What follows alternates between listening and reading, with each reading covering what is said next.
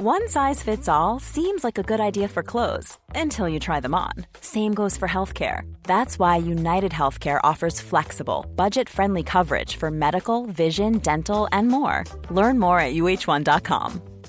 Even when we're on a budget, we still deserve nice things. Quince is a place to scoop up stunning high-end goods for 50 to 80% less than similar brands. They have buttery soft cashmere sweaters starting at $50, luxurious Italian leather bags, and so much more. Plus, Quince only works with factories that use safe, ethical, and responsible manufacturing. Get the high-end goods you'll love without the high price tag with Quince. Go to quince.com/style for free shipping and 365-day returns. Backstage update on Drew McIntyre's WWE future. A Money in the Bank match was nearly vastly different last night. Triple H addresses LA Knight not winning the Money in the Bank, and MJF invades Adam Cole's live stream. Hello and welcome to the Solo Sunday News here with myself, Andrew Pollard at What Culture Wrestling. I hope you're having the best possible day. We had WWE Money in the Bank last night. We had AEW Collision as well. It's been a good old weekend of wrestling, and we're going to get straight into it here with, well, an update on Drew McIntyre. Drew McIntyre, the Scottish Warrior, two-time WWE champion, made his long-awaited return at Money in the Bank last night. Now, Drew has not been seen since WrestleMania 39, where he's involved in that excellent triple threat with Sheamus and the Intercontinental Champion Gunther. And it was Gunther who was in McIntyre's sights when he turned up at Money in the Bank. Now, Gunther had defeated Matt Riddle in a relatively short match, about 7 or 8 minutes, I think it went, where Riddle, basically the story was his ankle was knackered. Gunther just slapping the ankle. Brilliant. That's it. Chopping his ankle, slapping his ankle. Anyway, Gunther got the submission win. And then post-match, Drew McIntyre's music hit. Out he came, got face-to-face with Gunther. Gunther gave him a little bit of a push. McIntyre headbutted him, the Glasgow kiss, and then dropped him with a Claymore before then posing with the Intercontinental Championship. So Drew McIntyre's back. Drew McIntyre's gone after Gunther, and now PW Insider has got an update on what is going on with Drew McIntyre's future, because there were reports early in the year that McIntyre, his contract with WWE will expire at the turn of the year in early 2024, and the two sides, WWE and Drew McIntyre, couldn't agree on terms because McIntyre wasn't prepared to sign a contract until they'd come to him with suitable creative plans, and also there were some stories that maybe the finances weren't agreeable for Drew as well. Interestingly, this new report from PW Insider notes that talks haven't actually happened yet about the contract. The contract itself does run out in early 2024, but negotiations haven't started as of yet. So that seems to suggest that the prior reports about creative unhappiness, financial disparities, maybe weren't entirely accurate. Now, Triple H did speak after after Money in the Bank, the post-show press conference, where he said that re-signing McIntyre is a priority, but he again played down the stories of creative unhappiness and all the speculation that surrounded Drew. And Triple H actually revealed that McIntyre's been absent since WrestleMania 39 due to a minor injury that he had to take care of. So that would explain why Drew's been absent for 3 months? 3 months. There's my math kind of working on a Sunday morning. So yeah, it's interesting to see where we're going to go from this one. So no deal is agreed yet, but no talks have actually properly formally started. So let's see how we go with this one. But Drew McIntyre is due to be on Raw tomorrow night, where he will, of course, be going up against Gunther as that program, that rivalry is rekindled even. It's been a long day. SummerSlam last night. SummerSlam, that's how long it's been. It was Money in the Bank last night. SummerSlam's not for another month. And then after that, it was an early start to watch AEW Collision. So I'm flying on caffeine this morning. A shout out as well to our pal Tully Wilding for his hospitality yesterday in hosting me for a Money in the Bank, even if I had to sit next to a Shawn Michaels fan. Never a good time. And also shout out to my mate Dave Whitby, who actually went to Money in the Bank with his mate Sean, and he seemed to have a blast of a time, especially as a big John Cena fan. So glad he got to enjoy that, mate. But Money in the Bank, there was nearly a massive change in one of the, I'll just get to it, in the women's ladder match.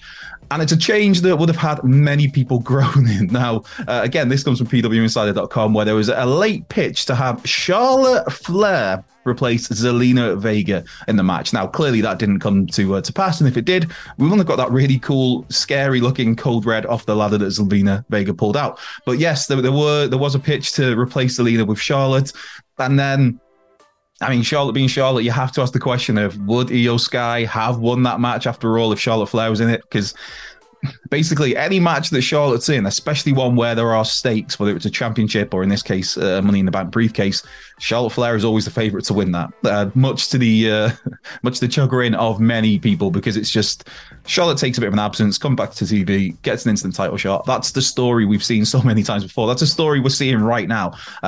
And so you'd think that if she was in the Money in the Bank ladder match, then chances are Charlotte probably would have won that. But instead, it was Io Sky, and that was really cool to see. A very creative finish as well in that match, which, it was just really fun to see Io win by handcuffing Bayley and Becky through it was smart. You watched it going, I like this. This is fun. So yes, we nearly got Charlotte. We didn't. Charlotte wasn't on Money in the Bank at all. She did compete on SmackDown the night before, where she lost against Asuka, the WWE Women's Championship, via DQ due to interference from Bianca Belair. So that story's with the Rumble on. Charlotte didn't go into the Money in the Bank. Io Sky did. Io Sky won. I'm happy about that. I'm sure a lot of you are happy about that as well. But one thing that some people are not happy about, is LA Knight not being successful at Money in the Bank.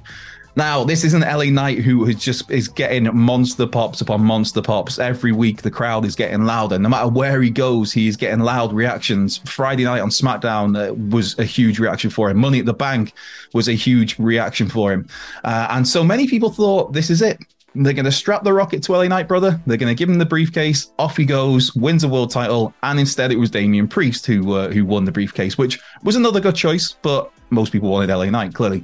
Triple H addressed this in the post Money in the Bank press conference, where, as he put it, I know LA Knight was a massive favourite. Continuing that ascent, great things come to those who wait, and that rise is just getting started. So, while you may be disappointed that LA Knight didn't win at Money in the Bank, it sounds like maybe, Tripp still has plans for LA Knight. I guess you look back at Cody and Cody not winning at WrestleMania 39 and people immediately jumping on that as in you've missed that moment, you missed the boat, you missed the special moment, you've missed that reaction. And there was an element of that to Cody, but Triple H then said that this was all part of a longer story for Cody, and I think the handling of Cody Rhodes since WrestleMania has been really good. He's felt like it's daft how over he is as a babyface by being recently these, the classic clean cut baby faces. People tend to hate him. And with Cody though, he's just, I don't know how he's doing it, but he's absolutely knocking it out of the park. And again, getting massive reactions wherever he's going. But my point being, the Cody path seems to be going in the right direction despite WrestleMania. So I have faith that if Triple H says that, this rise is just getting started for LA Knight and it's part of a bigger picture, I think that there's some faith there in hopefully bigger things for LA Knight. Me personally, I think a US title run would be a nice start. Obviously, Austin Theory holds that championship at the moment and looks set to carry on having his rumbles with the Brawling Brutes and with Sheamus. But I think LA Knight would be a great person to take that off him. But hey, that's just me. When you're ready to pop the question, the last thing you want to do is second guess the ring. At BlueNile.com, you can design a one-of-a-kind ring with the ease and convenience of shopping online. Choose your diamond and setting. When you find the one, you'll get it delivered right to your door. Go to BlueNile.com and use promo code LISTEN to get $50 off your purchase of $500 or more. That's code LISTEN at BlueNile.com for $50 off your purchase. BlueNile.com, code LISTEN. Cool fact, a crocodile can't stick out its tongue. Also, you can get health insurance for a month or just under a year in some states. United Healthcare short-term insurance plans, underwritten by Golden Rule Insurance Company, offer flexible, budget-friendly coverage for you. Learn more at uh1.com. Hey there, it's Michelle Norris. I'm host of a podcast called Your Mama's Kitchen. When I travel, I'm usually looking for a way to find a taste of home when I'm not at home. And one of the things I love to do when I am at home is entertain. And Airbnb allows me to do that. When I was in California recently, I rented a house that had a great kitchen. And when we were sitting around the table, we were all thinking, we're in someone else's house. Someone could be in all of our homes as well. If you have a home, but you're not always at home, you have an Airbnb. Your home might be worth more than you think. Find out how much at airbnb.com/host. Right, one last short, fun story. AEW based MJF, Maxwell Jacob Freeman, yesterday invaded the live stream of Adam Cole, baby. Because Adam Cole is obviously a huge streamer, a huge gaming nerd. I mean, in the best possible way. And during one of his streams, he always talks about how he likes to keep wrestling and streaming separate. They're two separate entities of Adam Cole, the man, and the man behind Adam Cole. So MJF obviously crossed that boundary. So while Adam Cole is streaming, there's clips of this on Twitter. It's only like 30 seconds, maybe a minute. Just some nice light-hearted fun for your Sunday if you got a spare minute or two. He gets a phone call from MJF, and he's just like, Max, we've talked about this, boundaries. And he's like, yeah, whatever. And he wants to talk about strategies for because obviously they're tagging together in the blind tag tournament. And Max trying to talk about double clotheslines and moves, and just Adam Cole has to kind of politely hang up on him while Max then just kind of calls out the gaming nerds. It's just like a nice little bit of breezy 1 minute fun for you on a Sunday. If you speaking of fun, actually, we do have Simon Miller's Ups and Downs live from outside the O2 Arena. That'll be floating around, I'm sure, at some point on this. And also there was a live stream yesterday as well, which I believe was Hamflet and Adam Wilborn. So there's other content to keep you busy on a Sunday. But let's get to some of your questions. Right, the Smark Order has got in touch. I like that name. Hey, Andrew, love your work. Thank you very much. Simple question, Ari, the Bloodline. What now? Well, I'm going to guess. I don't veto these questions before I go on, which is always great or bad. Could go either way, but I guess we're going to probably have a lot of questions along a similar vein. So, what next for the Bloodline? I mean, to me, I think if Roman Reigns took the pinfall at SummerSlam, whoever pinned Roman Reigns would be getting a Universal WWE Undisputed title match at SummerSlam. So by that logic, Jey Uso, Roman Reigns at SummerSlam. Maybe you do Jimmy Uso versus Solo Sikoa lower down the card. I also think you need to get in there somewhere a Jimmy and Roman match as well. Not necessarily in the immediate future, but just somewhere. You have to. Roman's got a lot to run through. He's got Jey to go through. He's got Jimmy to go through. There will eventually, I'm sure, be a match against Solo Sikoa as well. So I've said this a few times when the Bloodlines come up on the Soul Sunday News, and to me, it's one where I don't know. I don't try to overthink this one or kind of try to sit here and fantasy book where this is going to happen and this is going to happen, because I'm really enjoying just seeing things play out. And every time it feels like there's a little bit of a lull in the Bloodline story, there's something else just around the corner. It's a ridiculous story. It's one of the greatest tales in wrestling history. And who knows, by the time the Bloodline saga wraps up, it could be the greatest story in wrestling history. It's that good. So yeah, I'm just asking what's now. I'm happy, brother, just to sit back and let it all play out. But I do think, obviously, Jey Uso and Roman at SummerSlam. Hector Garcia III's got in touch. Hey, Hector. It's easy for me to say. If Seth still holds the title going to WrestleMania, is there an opponent storyline that can be built up for him to face and close the show on either night? He's been so good, that'd be nice for him to check the close the show at WrestleMania box in his career. # Soul Sunday.